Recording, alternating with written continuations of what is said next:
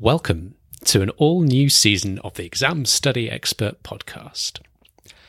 If you're listening at the time this comes out, it's the end of September 2020, and life for many students around the world is still being impacted in some way by the coronavirus pandemic.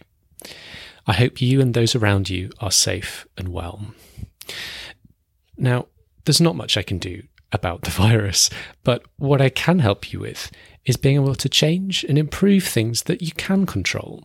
So over the coming weeks, I've put together a stellar team of best-selling writers, award-winning scientists, and ingenious educators who'll be helping me to uncover the tips or strategies to get you studying smarter, staying productive, learning faster, and remaining cool, calm, and in control.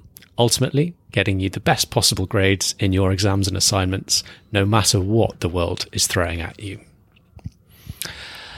I'm starting today with something a little bit different and quite special. Here in my home country of the UK, thousands of first-year students are about to leave home to start their courses at university. For most, this is going to be their first time living away from home for any length of time, so I thought it would be fun and timely to kick off the new season with a little special episode, bringing you some practical tips and reassurance so you can get the foundations of life right.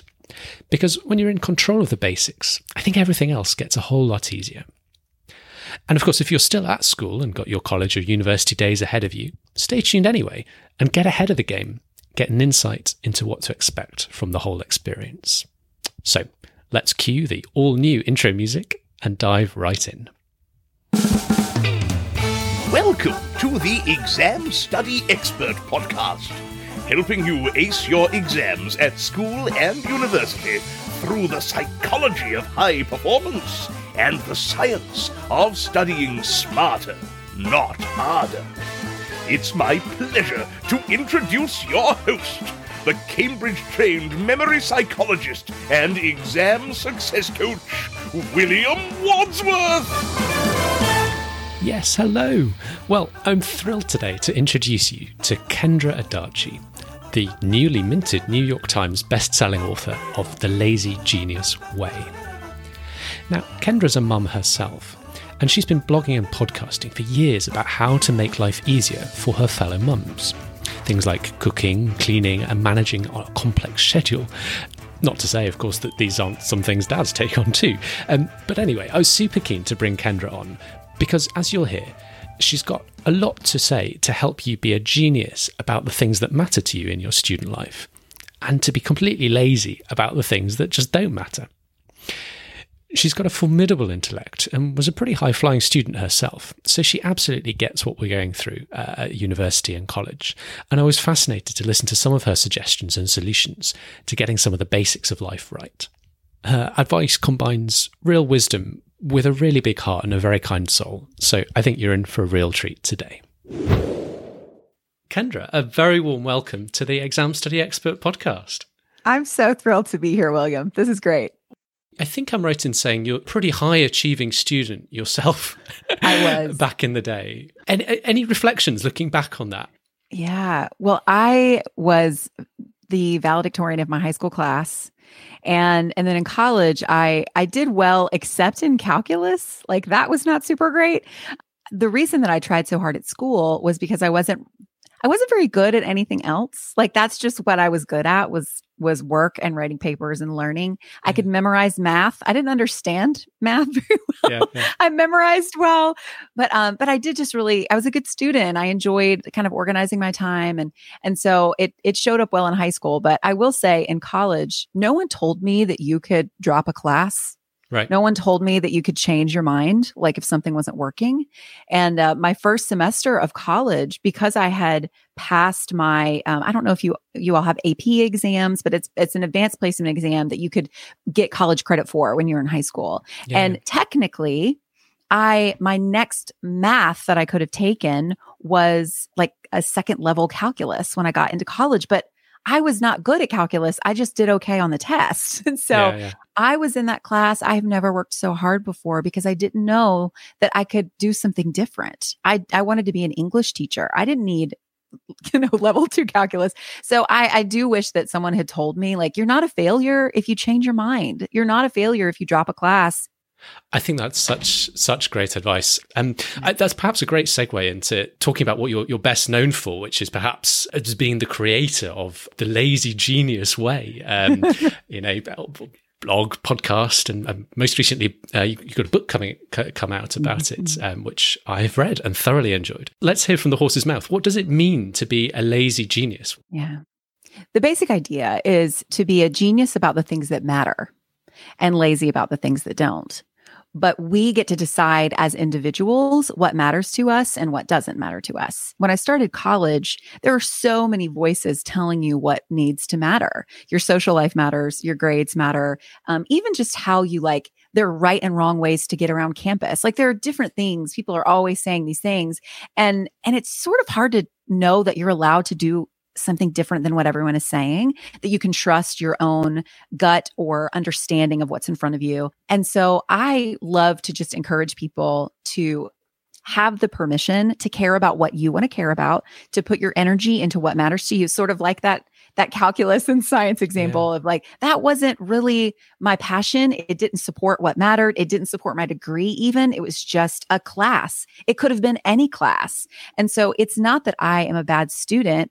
If I had chosen a class where I could have actually been a bit more lazy, I would have wanted to do well, but maybe it wasn't as challenging. But that was so that I could have more margin and creativity and energy to write really great papers in these English classes and learn literature that I wanted to eventually teach one day. And so I do think that there's this kind of all or nothing idea that we have, especially as we're trying to figure out how we're supposed to be an adult, how we're supposed to live our lives. And that if we don't do everything exactly right or very well, then we're failing at all of it. And so the idea behind the Lazy Genius Way is that you can fail at certain things, but it's not really failure. It's just, I'm going to put my energy into something else that supports what matters to me. So that's the idea. I think that's really smart. One of the things I liked was how you talked about everything in terms of fundamental principles first, before going on to some of the more concrete advice, sort of based on those principles second.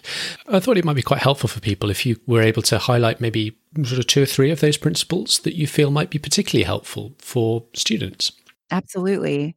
Well, one of the ones that I used all the time, I didn't know that I had a name for it, but when I was a student, was batching. The idea of batching things where essentially you do the same type of thing at one time, the same type of task at one time.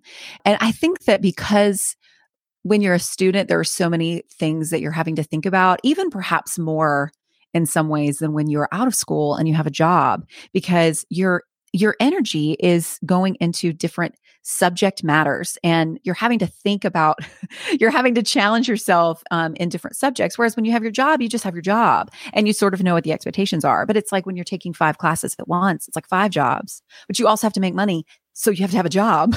And then you want to have, you want to have friends and take care of your place and trying to figure out what it means to live with other people that are not your family. And I mean, it's just a lot of things to think about. And so I love the idea of batching because it's sort of like, all right, rather than doing like a little bit every day to try to keep up with, say, my dorm or my apartment or whatever, in terms of cleaning it or something, it's easier for me to take 2 hours and just like go to town and get it done. And then that way I can have space to do these other things later. That might not work for everyone, but the idea of batching something, like what are you repeating a lot that you could do all at one time? Another principle that I think I wish that I had known and used more when I was a student, and it is to schedule rest. We don't really think about scheduling rest. We just sort of crash when we're really tired. But there is such a gift in actually being intentional about resting your brain and your body so that you can do your work well when you're awake. And then the third one I think that comes to mind, the third principle, is to build the right routines. College for me was like one of the first times that I really was challenged to and excited, even not challenged in a bad way, but really excited to think about like, what's my routine going to be? Like, am I going to have kind of the same vibe every day or start my day the same? And so one encouragement that I want to give to your listeners is a routine is not necessarily a step-by-step list of things that you do. It's not, I get up at this time and I drink from this coffee cup and then I walk around this block and that kind of thing. The point of a routine is it's actually an on-ramp to a certain feeling or energy or just how you want the space to feel at that time. So if you're going into studying and you have a routine that kind of gets you into a focused headspace, what are some of the things that you could do that could get you there? But if you, for example, are studying in a different location and you're not able to do the same thing that you would do if you were in your dorm room or your apartment, you can still recognize like, oh, but my point is I'm trying to focus on the energy that I need to do this work. And so again, you can kind of change the components of the routine, but the point and the direction is the same. And so those are three that I think come to mind the most for being a student for sure. Nice. I think some great examples, and I'm sure we'll kind of come back to practical applications of those. Just instantly batching. I mean, when I stumbled across the same idea for myself when I was a student, the first and biggest thing I applied it to was emails and laundry. Well, two things, emails and laundry. And instead of checking email, 5 times a day, and it would add up to God knows how many hours each day. Right. I'd schedule one slot just after lunch, and that was the time I checked my emails, and that was it. Exactly. And I'd blitz it all done then. There's a kind of phenomenon we've sometimes talked about, switching cost, when you switch in and out of tasks. That might be an actual measurable time when it takes you to get your laptop out, open up your inbox, get into email answering mode. But there's also a switching cost at the back end as well, because as soon as you've got out of your email inbox, you've got all those thoughts of emails and messages and, I wonder what she's going to say about this. I wonder what my professor's going to come back to me on that. You've got all those thoughts rattling around in your brain, and it makes it a little harder to concentrate on what's coming next. So it made a huge difference for me to start batching that. And I think pretty much from day one, I was batching my laundry. I won't say how often. Sure. But, why don't we kind of use that as a bit of a segue? So, for anyone that is about to go to college, about to go to university, and they're starting to have to sort of worry about these things, looking after their clothes and their kitchen and their cleanliness in their bedroom for the first time. Any advice on what to expect and maybe how to manage some of those challenges and make them feel a bit less daunting? Yeah, that's such a great question. And again, it's not something that anyone really teaches you how to do, right. How to think about. It's so strange. We're just thrown into this like pit of be a grown up, and no one tells you what to do. So yeah. I think the thing that is one of the most key things is you get to decide what clean means. And if you are living with other people, if you have roommates, you have to also take into account their definition of clean. I experienced this with my husband. We've been married for almost 20 years, and we will, I'll say, hey, I'm going to run out when I come home. It would be so amazing for my mental health if the living room was clean. You don't have to, but if you can, it would be so great. And he's like, on it. Yeah. Can't wait. And I get home and it's sort of clean, but it's not clean, not necessarily by my standards, but it's more my definition of what clean is. And so that's really the place I think is important to start, is when you're taking care of your stuff. Don't feel so much pressure that everything has to be completely void of dust and dirt. There can be no piles ever, but just give yourself a manageable expectation of, what does clean mean to me? Does it mean tidy? Does it mean shiny? It doesn't have to necessarily be any of those things, but just be realistic with yourself about those expectations, but then ask whoever you're living with the same question. I think this is clean. I think this kitchen is clean. Do you think this kitchen is clean? And then you sort of avoid those quiet resentments or arguments that you have on the inside, but never say out loud, where you're just saying what the thing is, and you're kind of able to work with the people you're living with. So that's kind of one way of seeing it. But then another that I think, this is a principle in the book, in The Lazy Genius Way, is to put everything in its place. So that means everything needs a place. One thing that I was thinking about in terms of organizing your room, let's say, when putting everything in your place, I don't think stacks of things serve you very well, because it's not really a place. It's just a stack. But let's say that you have a stack of notebooks, or do people still use paper in school? I had all the paper. Is it still okay? Fantastic. I don't even know. My kids, maybe a little less. I feel like I just sort of dated myself so extremely. We barely had computers when I was in college. Isn't that hilarious?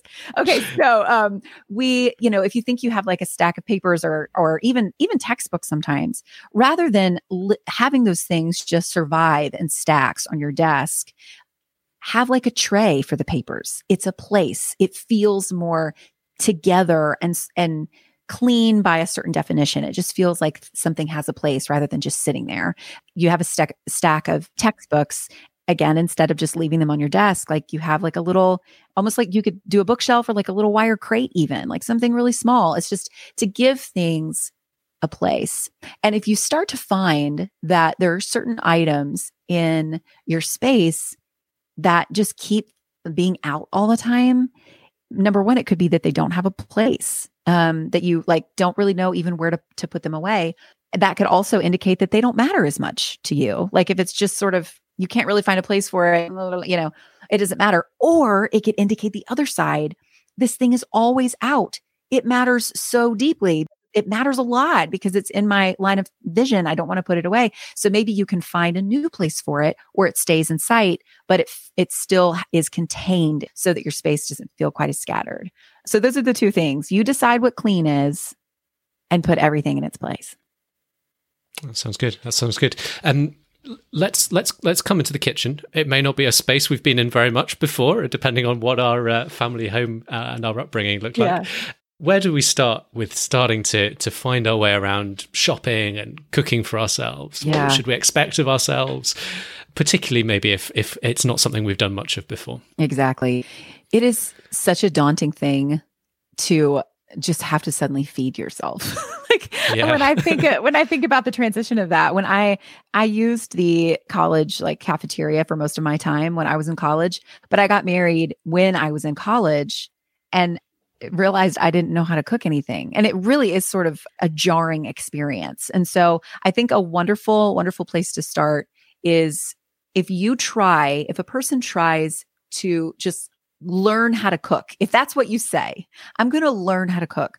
Well, you will never not be learning how to cook. Like that is too big, right? And so if we can narrow this in, I think a great place to start is to pick like 5 meals, simple meals. So maybe like a pasta, maybe something that's like on a sheet tray or like a sheet pan type meal, or, you can learn how to like do like a stir fry or some sort of soup, but pick like a couple of categories and foods that you enjoy eating, foods that maybe use like similar ingredients. So you don't feel like you have to, learn how to deal with 20 different ingredients. You can learn to deal with 6. But just start with a good limit of, I'm going to learn these 5 recipes and I'm going to feel pretty good about them.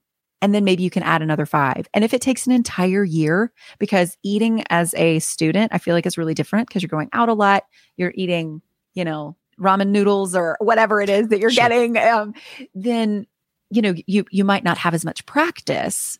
So the times that you do go in, decide once. That is another principle in the book, is to go ahead and just make the decision one time of what you're probably going to cook when you go cook, rather than just choosing from the entire internet or from every cookbook that you ever see. I was in London 3 years ago. It was the first time I'd ever been. Nice. And it was amazing. And I found a bookstore that was all cookbooks. Like it was just a bookstore of cookbooks. And I thought I was going to like fly away on like the cloud of happiness because it was so amazing. But I was overwhelmed, and I'm a good cook. I've been cooking a long time and I love food. And so I think it's even opening one cookbook can be very intimidating to someone who's never cooked before. So to go for, look for a cookbook or maybe a website, or even like a parent, who like just start really, really small, decide these are the 4 or 5 things that I'm going to learn. You have to start somewhere and just stick with really, really simple things and learn how to use a knife. Google like knife skills, watch some YouTube videos, learn how to use a knife. It will be such a gift for you to learn how to do that. But don't feel badly when you burn things. Don't feel badly that you can only cook a couple of things. Like this is such a long game. Learning to feed yourself is a lifelong endeavor. So just be patient and be kind to yourself with it. And it's all going to be okay. Absolutely. I know something that's quite important to you is being able to cook for friends and the joy of doing that. Maybe once we've got our first couple of recipes under our belt, maybe just say a few words about that. Yeah. Oh, I love that. I think that we tend to put so much pressure on ourselves to perform well when we're entertaining. It feels like such a big deal to have friends over. And I would just encourage everyone that the most important thing if you think back to experiences that you've had hanging out with friends in their own home, you likely don't remember the food so much, unless like someone's grandmother made like a family recipe, Right. that kind of thing. But really, you remember the environment, you remember the connection between people. Like that's why we have people over. We don't have people over to feed them impressive food. We have people over to be together. Yeah. So I would encourage people to invite people over, even if you don't know how to cook, have people for a meal, even if you don't know how to cook. It could be as Order simple pizza. as exactly order pizza. Everybody bring your own food. You could do like, have everybody bring something to contribute to like a big wooden charcuterie board type thing. Like you bring salami, you bring this cheese, you bring a dried fruit, you bring a fresh fruit, you bring the wine, like whatever it is, and then just pile everything up on it together, which is almost its own kind of really special experience. So you don't have to pull out a knife or a pot or turn on a stove to feed and gather. It's just a matter of thinking like, what matters here? We're always starting with what matters. And what matters is just connecting with people. So the easiest way that you can do that without turning the spotlight back on yourself of trying to be really impressive, of being nervous about what people are going to think about your food, trying something completely new that you've never done before, and then beating yourself up for it not going well because you never tried it in front of people. So remember what matters. Connection is what matters. And I swear, piling food, already made food, onto like a big board is the most magical meal experience. Like no one dislikes that kind of meal, hummus and crackers and like, picnic type stuff, like all on a big board. So that I feel like that could be a really fun way for students, especially, to come together. Nice. Takes me back to picnics in the summer where we used to do quite similar things. In England, you don't get too much very nice weather, so you make the most of it when you can. Right. That was very special. Yeah. While we're talking about friends, I'd love to hear a bit more about your thoughts on relationships and managing friendships at college and university, because it can be so difficult. We've got so much of our time committed away, not only to classes, but also to whatever extracurricular stuff we're into, sport, music, drama, whatever. And then we've got all the stuff we've just been talking about. You need to maintain some kind of order in your room and in your kitchen and so forth, and it feels like making time for the social stuff that can be a little bit of a challenge. What would your advice be on kind of navigating that and getting the balance right? Yeah. Well, I think that in relationships, I don't know if there is a right. I think that perhaps that's even a really beautiful place to start, because a lot of us often do think like, am I doing this right? Am I speaking in a way that is going to endear me to these people? Are these the right friends for me? Is this the right community for me? And there are so many things that we tend to put morality on, the right and wrongness of things. And I think relationships are far too nuanced to do that. And so there are ways, though, that I think that we can be ourselves, that feel very authentic and connect with people without my sounding too much like an after school special of just be yourself. I think that's incredibly valuable advice. That's why we hear it so much, to be yourself. But maybe a finer point on that is to not hide the specifics of who you are. When we're making friends, I know when I was a student, and even as an adult, even now sometimes, when you start to kind of find your way navigating in a new social environment and like, are these people going to be friends? We tend to almost like make our edges a little smoother, or we want to be a little bit more, not average, but like, you don't want to stir too many pots, ruffle too many feathers. Like, are they going to think this about me or whatever? And instead of sort of becoming almost like a lukewarm version of yourself in order to fit, don't hide the specifics. I once told this story on my website a while ago about, I was on a bus traveling back home from a trip with a bunch of other people. And I was walking back to the back of the bathroom at the back of the bus. And as I was going back to my seat, I heard someone say the word Legolas from Lord of the Rings. And I was like, wait, what?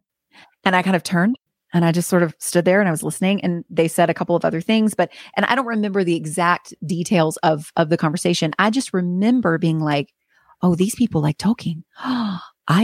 these are my people. Like I was at the end of a trip, and it's not like you walk into a conversation and I'm like, any Tolkien fans? Like, can anybody want to talk to me? That's not really how it works. But if these two women were talking about Tolkien to each other, and I, rather than being like, they don't know me, I'm a stranger, I'm not going to just like interrupt their conversation. I was like, I'm not going to hide this specific part of me. I love these stories, and I'm going to kindly, like socially appropriately, but I'm going to be like, hey, are you guys talking about Lord of the Rings? And I squatted down in that bus next to them, and we still keep in touch now. And that was years ago. And it was because I wasn't afraid, and they weren't afraid to let those specific things kind of shine through. So don't hide the specifics. Don't assume that no one else in the room enjoys that very niche thing that you really like to do. Be kind of brave enough to say that out loud. The other thing I would say is the idea of saying yes. When I was in college, you get like invitations. Like I remember this friend of a friend was like, hey, I'm going to play racquetball. Do you want to go play with me? William, I am not an athletic human being. It is not in my skill set at all. And I wanted to say no. My default was to say no, but I didn't know a lot of people. And I just had this thing shoot up my spine where it was like, you need to say yes. You don't have to be amazing at racquetball for this to be an enjoyable experience, to make a friend, and just say yes. I remember some people that I just met, like on the quad, they said, we're going to go down the street and, we're going to go get coffee or whatever. Do you want to come? I didn't know their names, but we had been talking, it was like the first week of school. And I said, yeah, sure, let's do it. So don't hide your specifics. Don't hide those edges. And also say yes. Obviously it's important to say, like, if your gut is like, I need to say no because this is an unsafe situation, that is a different story. But when you're just afraid of like being accepted, or you're just not really sure if you're going to fit in, take the risk of that. Say yes. Say yes. Yeah. I think say yes is wonderful. And I love what your thoughts on the, not hiding who you are. It feels better to be true to yourself, and in a way it's such a weight off your shoulders when you can just feel completely relaxed and you know those around you are seeing you for who you are, and the bonds you make are all the stronger for it. And I think the more that we do that too, William, we give other people permission to do the same. If we feel sure and confident, and I don't mean confident in a narcissistic way, when you're just sure and grounded in who you are in a room, people sense that. That is a really charismatic way to be. Even if you're quiet, that is such a charismatic way to be. And then it just kind of invites other people to be themselves too. And what a gift that is that you can give to others. Absolutely. So just one other thing I wanted to circle back on. Your principle of making sure you have enough time to yourself to rest and recharge is so important. Any further sort of specifics you might give, maybe on sort of scheduling rest both within the day and maybe kind of longer bouts of rest within the week? Yeah, no, that's such a good question. Rest looks different for everyone. Rest is not always a nap or a quiet walk or reading a book. It's not necessarily that. Rest can be like a lively conversation with people. It depends on who you are. It depends on what makes you feel like yourself. And so I think that is a really important place to start. If you are especially like a very extroverted person and being in class all day is actually kind of draining. The thought of someone being like, you should rest. And you're like, please don't, what? Like, it sounds like the worst thing because most of our cultural definitions of rest are stillness and quiet and solitude. And that is just not the case for everyone.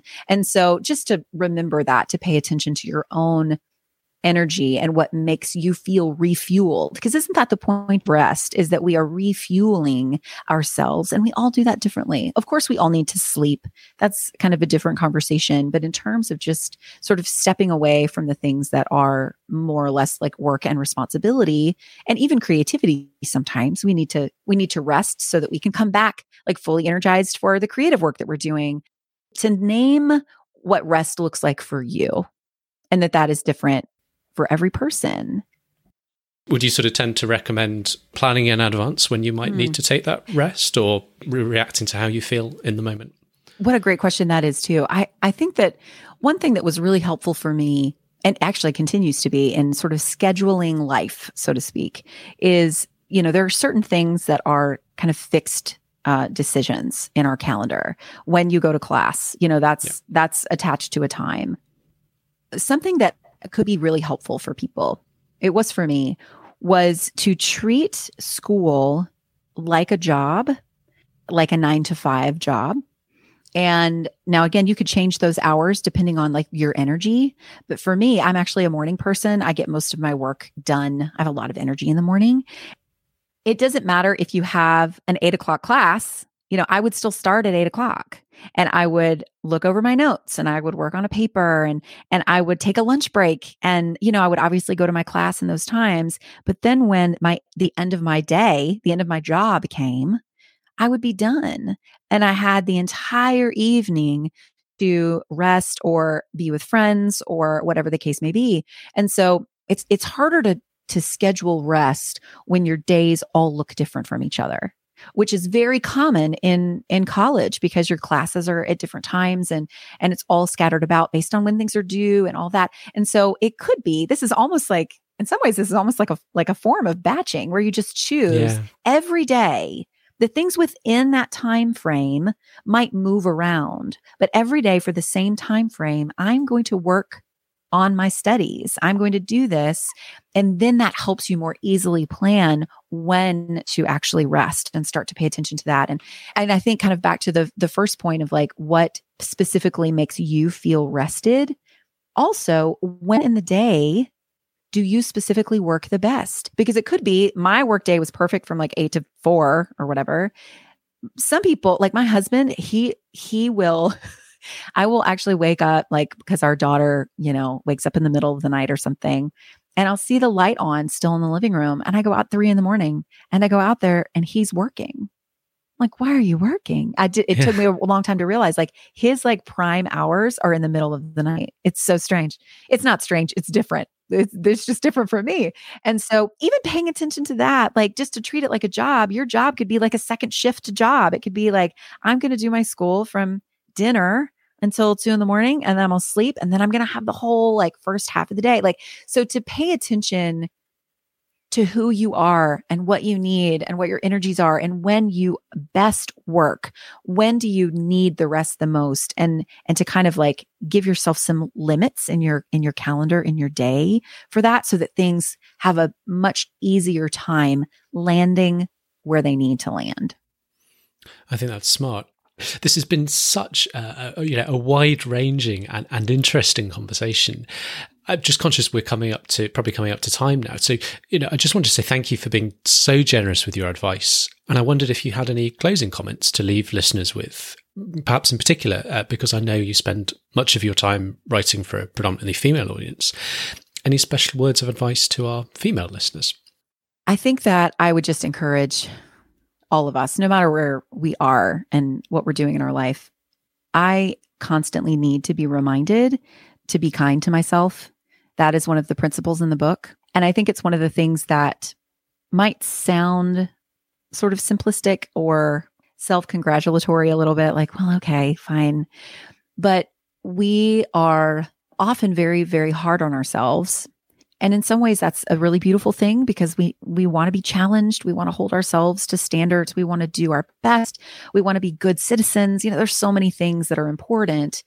But I do feel like there comes a point where our posture towards ourselves, especially when we're trying to figure out like how to be a person, how to manage all of these things that we've been talking about for the first time, we have a posture towards ourselves of, you better get this together.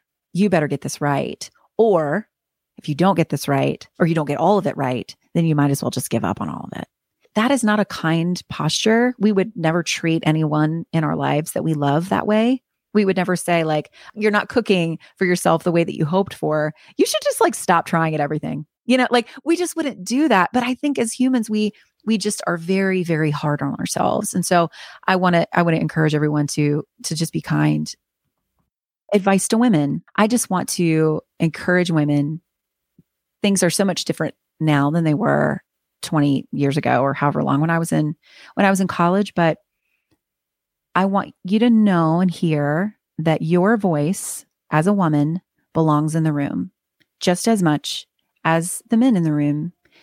And actually, and it's not just women and men, we're all allowed to take up space. Every single person is allowed to take up space and say what they need to say. And I think the more that we do that, that's kind of going back to that friendship thing, like the hiding those specific parts of who we are and kind of shrinking in so that we don't ruffle feathers or stand out too much. Or I just want to encourage you that I don't know too many people in my life or in my own personal experience when I have shrunk back, when I have not spoken, when I really, really felt like I should, I often regretted not doing it. I regretted hiding those edges. I regretted hiding those specifics and not letting my voice be heard, ashamed of the space I took up. And so I feel like that's important for everyone to hear, that your voice matters. You're allowed to take up space, and we all need each other. I couldn't agree more. And that feels like a great note to wrap up a great conversation. Thank you. If anyone's wanting to go a bit deeper and discover some more of the principles and learn a bit more about your fantastic advice on all this stuff, where would you point them to? Yeah. Well, the book is called The Lazy Genius Way. And I just found out yesterday, William, that it is a New York Times bestseller. So wow, congratulations. That's a really exciting thing. It's kind of wild. It's a little, I will never not feel strange saying that sentence out loud. But I'm really thrilled because it means the book is resonating with people, and that just means the world to me. So the book is The Lazy Genius Way: Embrace What Matters, Ditch What Doesn't, and Get Stuff Done. And you can buy it where books are available. Obviously, it is available with some international, because I'm obviously based in the US, and I know that I have some readers in England who have bought the book, so I know it is available. I typed it into Google Shopping, and there were a few different options, and I just went for the one with the fastest delivery time. So. Perfect. And then I have a podcast. If you're a listener of content rather than a reader, I have a podcast called The Lazy Genius Podcast. And the episodes are very, very topic driven. They're very specific.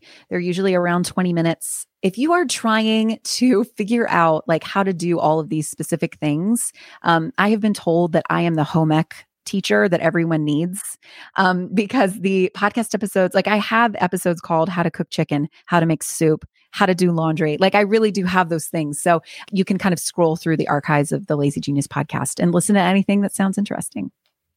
And highly recommend people do. Kendra, thank you so much once again. This has been fantastic. It has. Thanks, William, for having me. So once again, that's Kendra Adachi, author of the best-selling Lazy Genius Way and host of the Lazy Genius Way podcast, both of which I've linked up for you in the show notes to make them nice and easy to find. As I said at the start, while much of her stuff is kind of aimed at mums, as you've probably realised by now, there's plenty for us all to take from what she has to say. So do check it out. Just before I go, I just wanted to say, if you're a regular listener, you may have noticed that I've invested in some pretty wild new intro and outro voiceovers for the podcast. But that's not all that's new around here for this term or semester. I'm also very excited to share with you the brand shining new website at examstudyexpert.com. I've been working really hard with designers over the summer to get it looking great for you and make it easier than ever to navigate the growing bank of articles and resources I've got for you on the site. So do check it out, examstudyexpert.com. I'd love to know what you think of the redesign, and if there's anything else I can do to make it even better for you in future, do let me know. Easiest way to do that is either find the contact form on the website or just drop me an email. It's william@examstudyexpert.com. I'll be back next week with a solo episode running you through some of my all-time favourite books on studying and learning and pulling out a few of the juiciest excerpts from each of them. So you've got some great takeaways you can put into action right away without even doing any reading. So I hope to see you then. Some real gems coming up in that. In the meantime, wishing you every success in your studies. Wasn't that wonderful? If you're feeling inspired, why not leave us a rating and a review in your podcast app? Thanks again for listening, and see you soon.